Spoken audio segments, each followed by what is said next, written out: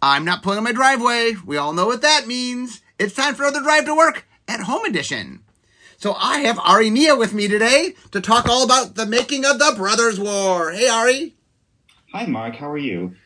Okay, so you led the vision design, but our story starts way even before the vision design. So it does. It starts like with a flashback to the past, like just going along with the Brothers War theme. Yeah, a good theme. So we'll dig up our artifacts to see what we can find out about the past. Mm-hmm. Okay, so I think our story begins, actually not with either of us. The story begins with Ethan Fleischer. And Ethan Fleischer was asked by one of the people who one of our producers about what are cool ideas for supplemental sets. He pitches the idea of Brothers War. Aaron gets the idea, and Aaron comes to me and asks, what do I think of the idea? I said I thought it was a great idea. And then he's like, do you think it could be a standard set? You know, a premiere set? I'm like, yeah, definitely. For sure it could be. And he's like, he thought too, but he needed proof of concept so he could go to, you know, his bosses and stuff and say, I think we should do this, not just as a set, but as a premiere set.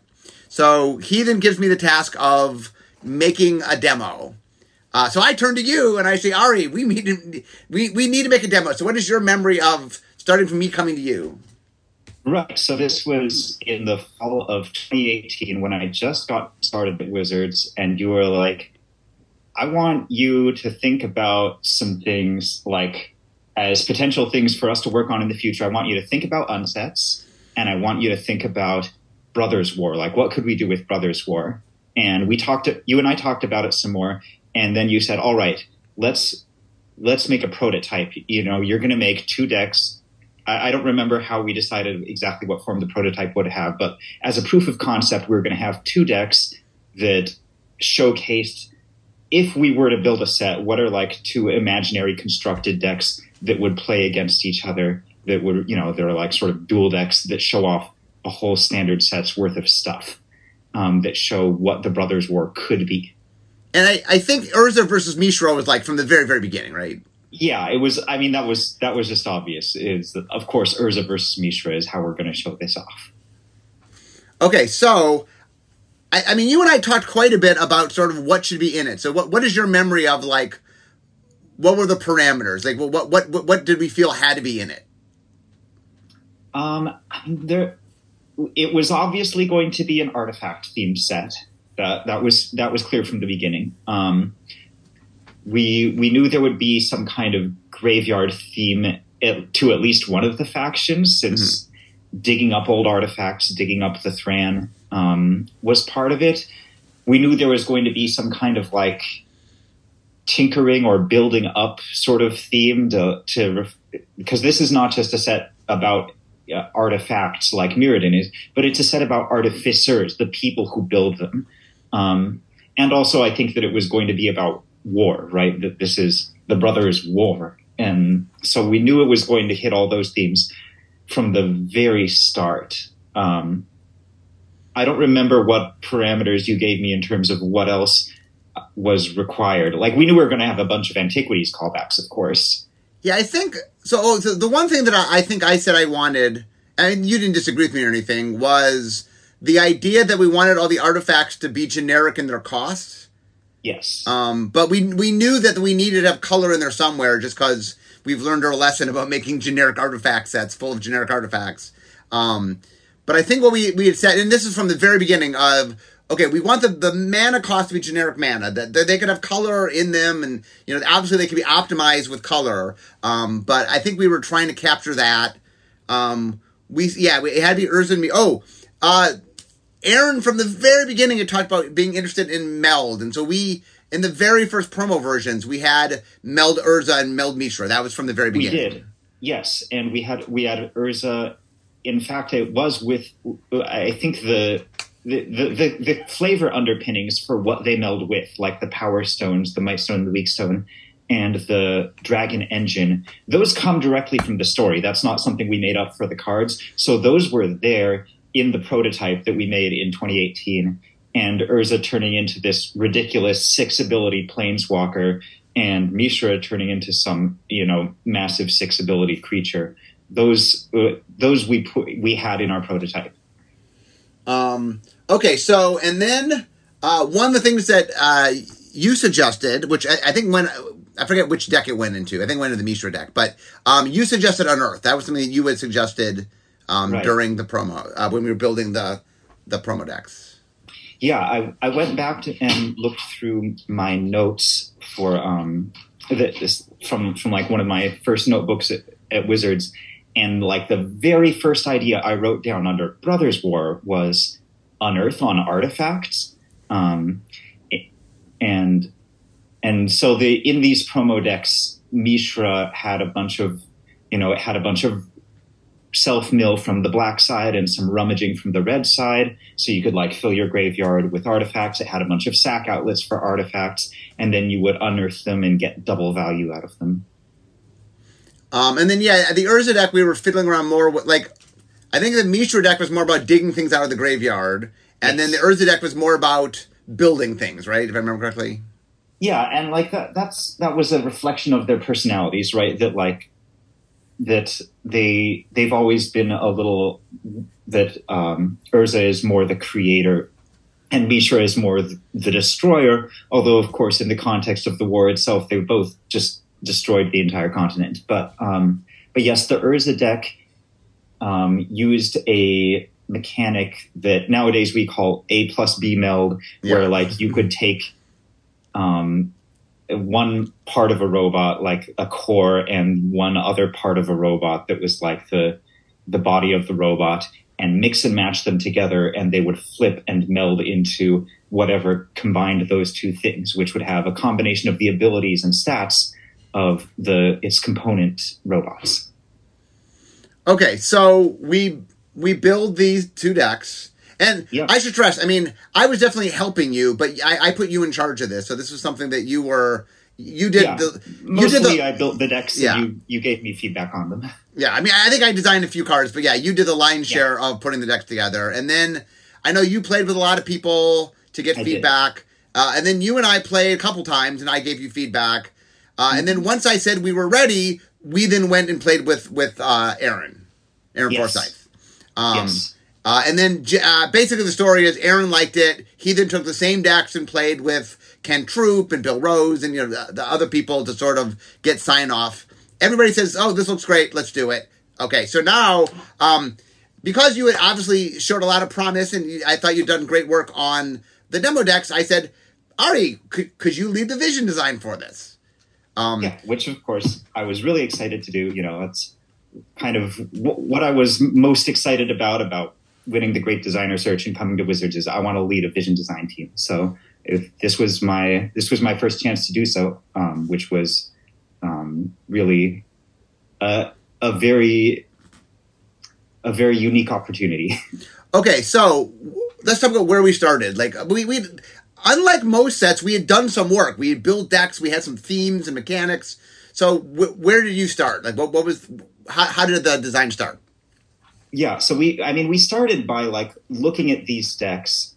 So this was unfortunately like we were starting right at the beginning of the pandemic, was around when exploratory design began. I think that was April 2020. Mm-hmm. So our play testing pipeline at the time was a little janky. Mm-hmm. So we were mostly talking about. At that stage, we were talking about themes and talking about how we were going to approach things, because this is not at all a typical standard set.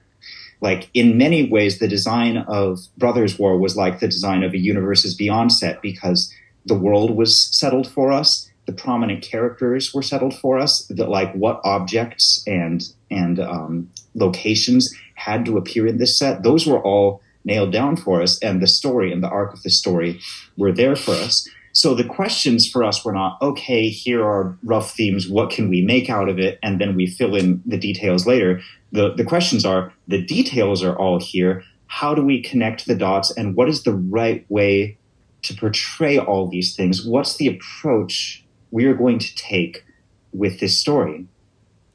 So there were a couple of challenges. So, here's the one that I remember. You can talk through the other challenges as well. The one I remember was the story wasn't that kind of green. Like there wasn't a lot going on. Like for example, when we made the decks, we made the Urza deck white-blue, and we made the Mishra deck black-red in the original demo decks that we made for Aaron. And it was clear that, like, white and blue and black and red, there's plenty of things to do in the Brothers' War. But green, it was in weird space. So let's talk a little bit about, like, you know, like, and this happens a lot with Universes Beyond, interestingly enough, where, like, the story is the story. It wasn't necessarily balanced for the color wheel. Yep. So how did we address that? Yeah, and like not only with Universes Beyond, but I think artifact sets in general, there's always a question like with what does green do? Like green is the color that has the least artifact synergies just built in with its place in the color wheel. So there were a few things. One, the biggest one is the island of Argoth, which is where the story ends in the third act. And we were thinking at one point of, there's a 3-act structure to the story, right? There's the youth of the brothers and the middle age when they're adults, you know, building their empires and fighting the war. And then there's old age when things come to a head and get like really just absolute environmental devastation. And that's when they go to Argoth and fight their big final battle.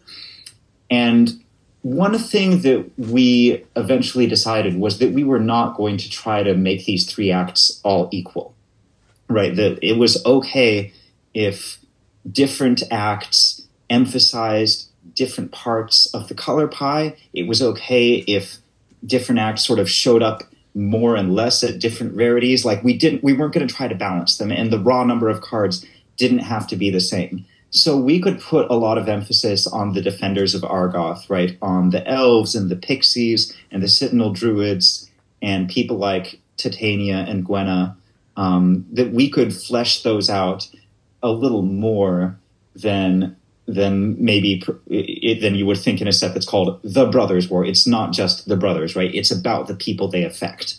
And that's another interesting thing is we spent a lot of time. I mean, I know we looked through the book and looked at all the characters, but there's a lot of factions that aren't the brothers fighting. There are other factions that come into play. And I know we spent a lot of time like making sure we represented those as well.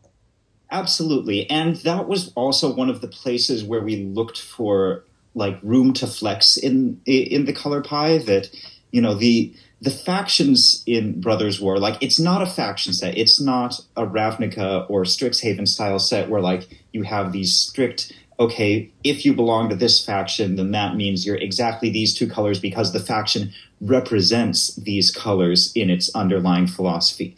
Like, the Philagi, for example, that follow Mishra, they're not defined by, the philosophies of red as a color and black as a color are what make us, so that you could conceivably have people who are Philagi but are green or another color. Similarly, like, we looked in factions like the Third Path, right? The people at the Ivory Tower. We're like, well, these people could be a lot of different colors. Like, they're exploring artifice, they're exploring magic, they want peace. Like, there's definitely some colors that they have to be, but like, yeah, we tried to explore that and make sure we could find color balance in by like looking at the different people in the world and how they might manifest, not just narrowly the brothers are this, and so everyone who follows them is this. Okay, so let's start talking mechanics. Yeah. So obviously we went in looking at the mechanics we had done in the demo decks. Mm-hmm. But how did we get to the mechanics that you handed off? Yeah. So, well, at the time of handoff, well, we were definitely happy with, we had Power Stones that had been settled pretty early on because, Ethan and I had agreed, want this mechanic. Ethan Fleischer had done Dominar United. Yes. Yeah, so, okay. And we agreed that would be a great mechanic to carry over between the 2 sets, right? Because the Power Stones have such a pivotal role in the story of the Brothers' War. But there should still be some left on Dominaria today for people to be building up. In general, we wanted to connect the two sets in little ways, just so that people were like, oh yes, we have these two consecutive sets, and even though they're very different, we can tell they took place on the same world, and in the way this one that comes later laid the grounds for what Dominaria would become 4,500 years in the future. I think the plan for Dominaria United, by the way, was they put them in and then said, Brothers will figure out what Power Stones do exactly, and we'll just update once they figure out exactly what they do. Because they knew that there's going to have more of a role in the Brothers War than it would in Dominaria United. Yes. I think during exploratory design, we came up with Prototype, which was this ability that would let you cast an artifact creature as a smaller version of itself for less mana. So it's kind of like a reverse Kicker, though it's not quite Kicker because the big version is allowed to be 100% colorless. And this was, as you mentioned, another of our sneaky ways of making colorless artifact cards that aren't really colorless, that you have to have lands of the appropriate type in your deck in order to get the most out of them.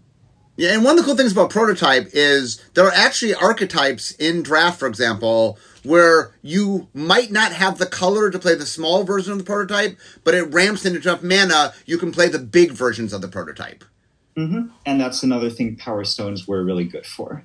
Yeah, exactly. So that was a nice fit, and we were pretty happy with that.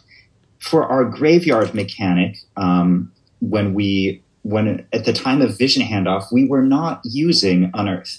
We were using something that we called Scrap, which I believe was one of your ideas, Mark. It was Yes. more or less artifact mutate from the graveyard. So if I had some artifact that was in my graveyard, I could pay some mana and exile it to grant all of its abilities to one of my artifacts on the battlefield permanently. Yeah, the flavor that I liked a lot, where it came from was a lot of the story of the Brothers' War is Urza and Mishra finding old artifacts made by the Thran and stuff, but then adapting them and sort of turning it into their own purposes. And I thought it was kind of neat that you could sort of take things out of the graveyard and make use of them to change what you're building. Anyway, I thought it was flavorfully really interesting, and it definitely made for weird, very Johnny-ish designs where you cobble things together and it did something kind of neat in the interactions. I think that was what a lot of us liked about it, is that it was the flavor of invention made very concrete, and in particular, it connected it sort of on both of the thematic ends that invention has in Brothers' War. It connected it with the archaeology end because you're digging stuff up, and it connected it with the warfare end where I'm repurposing something that I found in the dirt and now grafting it onto my golem or my war tank to make that thing more powerful somehow. We thought that was super cool. It ended up being, I think, a little too complex, a little too challenging. And so partway into set design, we got feedback from people saying hey, there is a little too much going on here. We can't quite understand it. And so we went to our backup graveyard mechanic, which was Unearth instead.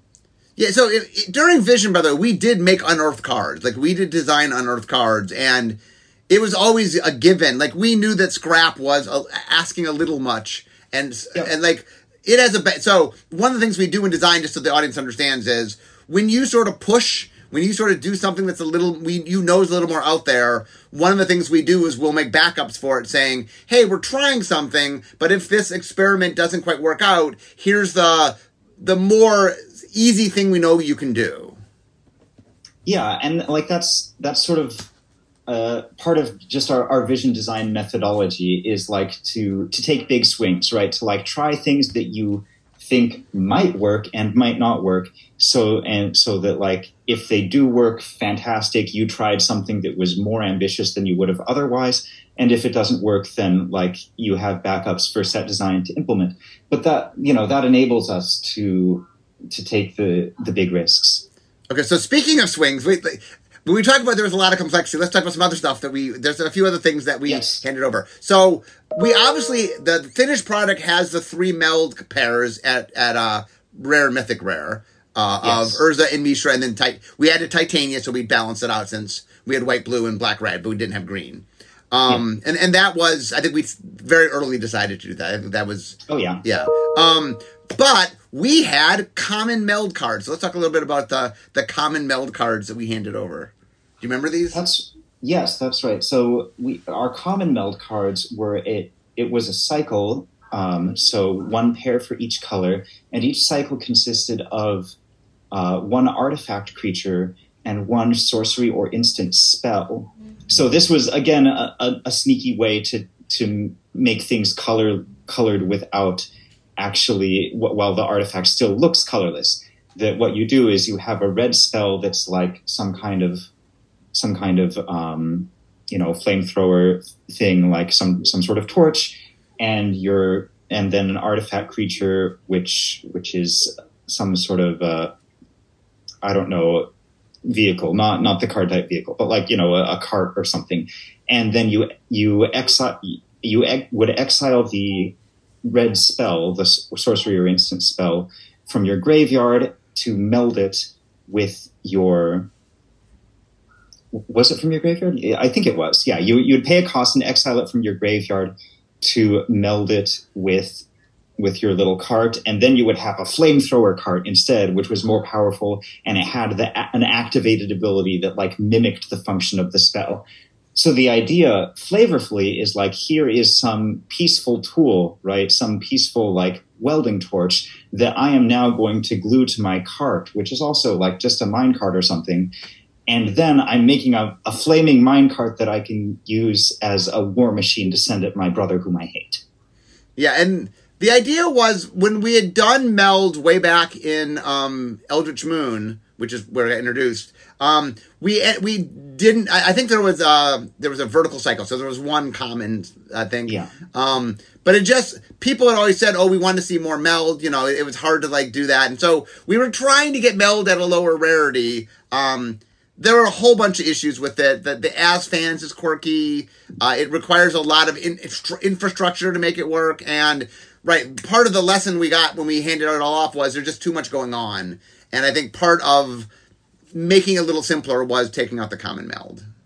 Yeah, and I think, overall, like, meld just kind of presents a problem in that, like, you want the difference between the 2 cards individually and the power of them put together to be not too small, right? Like, it has to be a little big so it's a reward. Like, all right, I did the thing. I put the 2 pieces together and now I feel really cool. But if it's too big, then that means that your individual pieces are too weak, and so you don't take them to begin with, so you never start drafting them, so it's hard to fall into the archetype. And even with draft, like, because it's 2 pieces, like, how do we exactly get the same person to draft both pieces? And that's tricky as well. Right. Like in booster packs, we have the technology now that we could, in theory, have them show up in the same booster pack. But if you drafting, you pick one of them. I think one day we will crack common meld in a way that's viable, but it's going to require a set that, like, that's what it's doing. It requires a lot of structure to make it work. And this set had a lot going on, so in the end, it just wasn't the right place for it. Yeah. So one other mechanic that we had at handoff that I believe eventually got cut was Raid. We had Raid in the set, and because, Raid is it's a fine mechanic it's all about sort of attacking, and so it encourages aggression, and it sort of encourages different things from these decks that are these artifact based that are all about ramping into giant things. And also that was a cool opportunity to put Raid in green, since that would be the flavor for like the Argothians fighting off the invaders. And I think that wasn't cut for any structural reasons. That was probably just cut for space. Yeah, so I mean, the reason we put it in originally was it was a war, and all the mechanics we had done were more about invention and building things. And we were like, oh, but we really need something about war, right? We need something that encouraged fighting, because that is an important part of it. And I think what happened was when they took out Scrap and replaced it with Unearth, Unearth also does this good job of promoting aggression, because when you unearth a creature, look, it's going to go away at the end of turn. Why not attack with the creature? So I think Unearth filled a little bit of that void. And when they were when they were trying to cut for space and stuff, I think that they're like, well, Unearth's doing enough of that we can make some individual cards to do that they didn't feel they needed Raid. I mean, everybody likes Raid. I mean, Raids are always good in sets. It's one of those mechanics that, like, no set's unhappy having Raid. You know, it's a game about attacking with creatures. So, okay. So should I talk a bit about the mechanics that we cut sort of before handoff? Oh, sure. Yeah, let's talk about stuff that we tried. I think this was kind of interesting that, like, when we were trying to decide, like, what is the big splashy mechanic with the most sort of not mechanical novelty to it? You know, what are our sort of, like, what vehicles were to Kaladesh or something like that? There were three directions that we considered going in, and Scrap was the one we ended up picking. But I think people might be interested in hearing what the two others were. They would. Absolutely. So one of them was the mechanic from the 2018 proof of concept decks that we made, which was the A plus B meld, right? Where you have cards where any A can meld with any B. In some ways that solves certain problems with meld, but of course it also created a lot more. We thought this was super cool, but its biggest problem was that it was very parasitic, right? That, like, these cards work with each other and they don't really work with anything else, that's not great. There was one other problem with it, by the way, which is I went to our art people, because the problem is any front has to go with any back. And the art people were like, are you serious? Yeah, like, so we obviously Unstable messed around with this with Host Augment, but we kind of leaned into the silly there as, like, it's the head of this and the tail of that, and it was kind of entertaining and fun, but it was goofy. And it worked in that set, because that set was sort of a goofy set. But there was a lot of resistance when we talked to the art. Like, they didn't think that they could come up with, I mean, one day maybe we'll do it and we'll come up with a solution, but there wasn't an obvious solution to them. Yeah, and I think the other major problem was with the rise of Commander. Like, it's less appealing to have a mechanic in your set where, like, part of what makes it work is you can have 4 of each card, right? That I have 4 of this A and 4 of that A and 4 of this B and 4 of that B. So altogether I have 8 plus 8 in my 60 card deck. I can make it work. I'll find a way to combine them. But if I just have 1 of each in my 100 card deck, it's like, this just isn't going to happen. Yeah, that's definitely true. Okay, what was the third path? You said there were 3 paths. Yes, just as in the Brothers War, there's a third path. The third idea, which I think was also very interesting, was an exploration of colorless mana as colorless costs that is different from how it was done in the Oath of the Gatewatch. In Oath of the Gatewatch. In particular, the idea was, what if we genuinely, instead of just having a few weirdo colorless cards that, like, represent the Eldrazi because they're strange and alien, what if we went all in on colorless equals Thran artifacts and we made it a whole 6th color, right? That, like, in your draft environment, instead of, you have 5 colors to pick from, and so there's like 10 signpost uncommons, 1 for each 2 color pair, like 5 choose 2 is 10. Instead, you have 6 colors, right?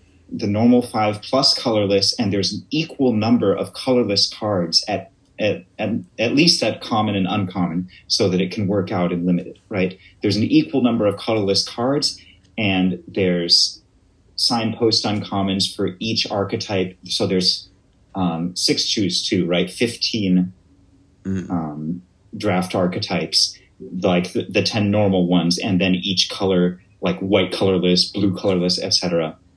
We thought that would be super, super interesting.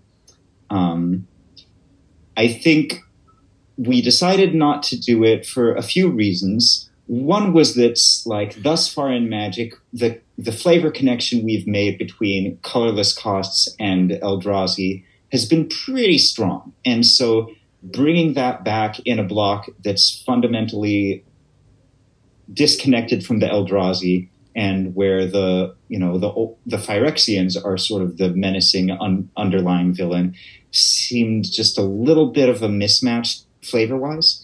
I think we were also a little scared about, like, how easy is it to build a draft environment with 6 colors instead of 5 and 15 archetypes instead of 10? Like, no one's ever done that. We don't know how easy or hard it is. Well, I think the biggest thing about it was it's the kind of idea that, like, that's what the set has to be about. Like, if you're doing it, it takes over everything. And that just is the set. Right. Our set was about the Brothers' War. That was the thing that guided us. And so it just, sometimes ideas have too much volume. Like, it just, like, if you're going to do it, you got to do it. That's what it's about. And this set already had its central theme, which was, hey, we're capturing the story. And I think that was the biggest problem with it, was it wasn't fundamentally what the story was about. And so it just was sort of hijacking things and taking them somewhere else. Yeah, like, you want a sort of, like, giant-sized mechanical theme with this beautiful, intricate constraint like that. You want that for a bottom-up set, right? Like, that's how you build your sets,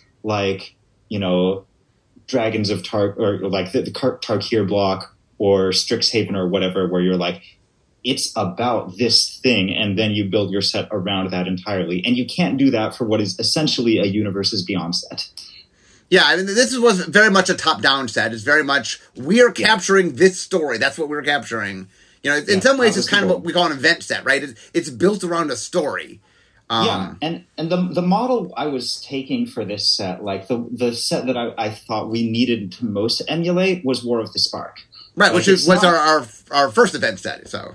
Yeah, and it's not a top-down set like Eldraine is a top-down set, because Eldraine looks at, like, you know, individual tropes. It's like, oh, we've got our golden goose and our gingerbread man, right? And Jack the Giant Slayer. Like, that's card by card top down. And we do some card by card top down in Brothers War. Like, we're giving you your legendary creatures and your dragon engine and your Onulet and things like that. But, like, we're also more top down the story. Yeah. What we care about more is top-down. Here's what happened in the Brothers' War. Here's this iconic event that takes place over decades and decades. We want to show the magnitude of that war, the sweep of it, and its effect on the inhabitants of Terra Sierra. Yeah, so anyway, I can see my desk here, so I'm not too far from work, so we got to wrap up here. Yeah, one of the things that I'm real happy with, like, I think we did a great job, and you know, the set designers after us, like, of really making something that does capture the Brothers' War in a way that's really fun. And I know, I mean, the amount of work that you and the team everybody put into, like, you know, what are all the characters and what are all the places and the things, and, you know, there was so much time and energy trying to get all there's a lot of, like, Easter eggs on some level here, right? Absolutely. Yeah. Like, when you're doing this kind of fan service, if you will, like, if you're doing something that you're like, okay, this is for the longtime players and the hardcore Vorthoses who really care about the story and the people and the places that make up this world, like, you've got to deep dive and do it right. And so, you know, both the creative world building team, which Emily Tang was leading that side of it at the time, and people like Ethan Fleischer, who has read every single Magic novel in existence. He was an amazing resource for getting all of our deep cuts exactly the way we wanted them. Yeah, so anyway, I'm like I said, I'm excited for the players to actually get a chance to play it. It's a really fun set, and it also plays really well. The thing I love about top-down sets is when the gameplay itself matches the feel you're trying to get out of the story. And look, the gameplay is about, you're going to build giant, you know, artifact machines, and you're going to smash them into your opponent's artifact machines, and I think that's great. So I'm really looking forward to it. So any last thoughts before we wrap up today? Any last thoughts on the Brothers' War? I'm just really so excited to see it in stores. So you know this, but the listeners may not. I actually left Wizards before the Brothers' War was all the way complete. You know, it was partway through set design at the time that I left. So I'd seen some of the artwork for it. I'd seen some of the concept push. But now that preview season is starting and I'm getting to see like the final art for it and all the different concepts for these cards, some of these cards go back to 2018, like that for me is just supremely exciting, and I just can't wait to go to the pre-release myself. Okay, well, thank you so much for being with us today, Ari. It's always great talking with you. Thank you for having me, Mark.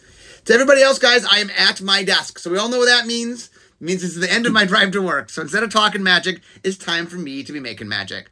So thanks, Ari, and I'll see all you next time. Bye-bye.